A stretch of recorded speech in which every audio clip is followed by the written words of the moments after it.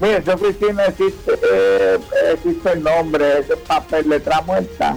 Hace muchos años ellos están, nosotros hemos denunciado, estuvieron en sindicatura, se ha cambiado la ley, se le ha dado 20 cosas, ahora es defensor de las personas con impedimentos y sigue, ¿verdad?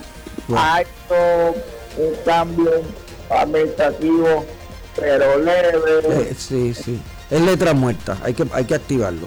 Esa es la verdad.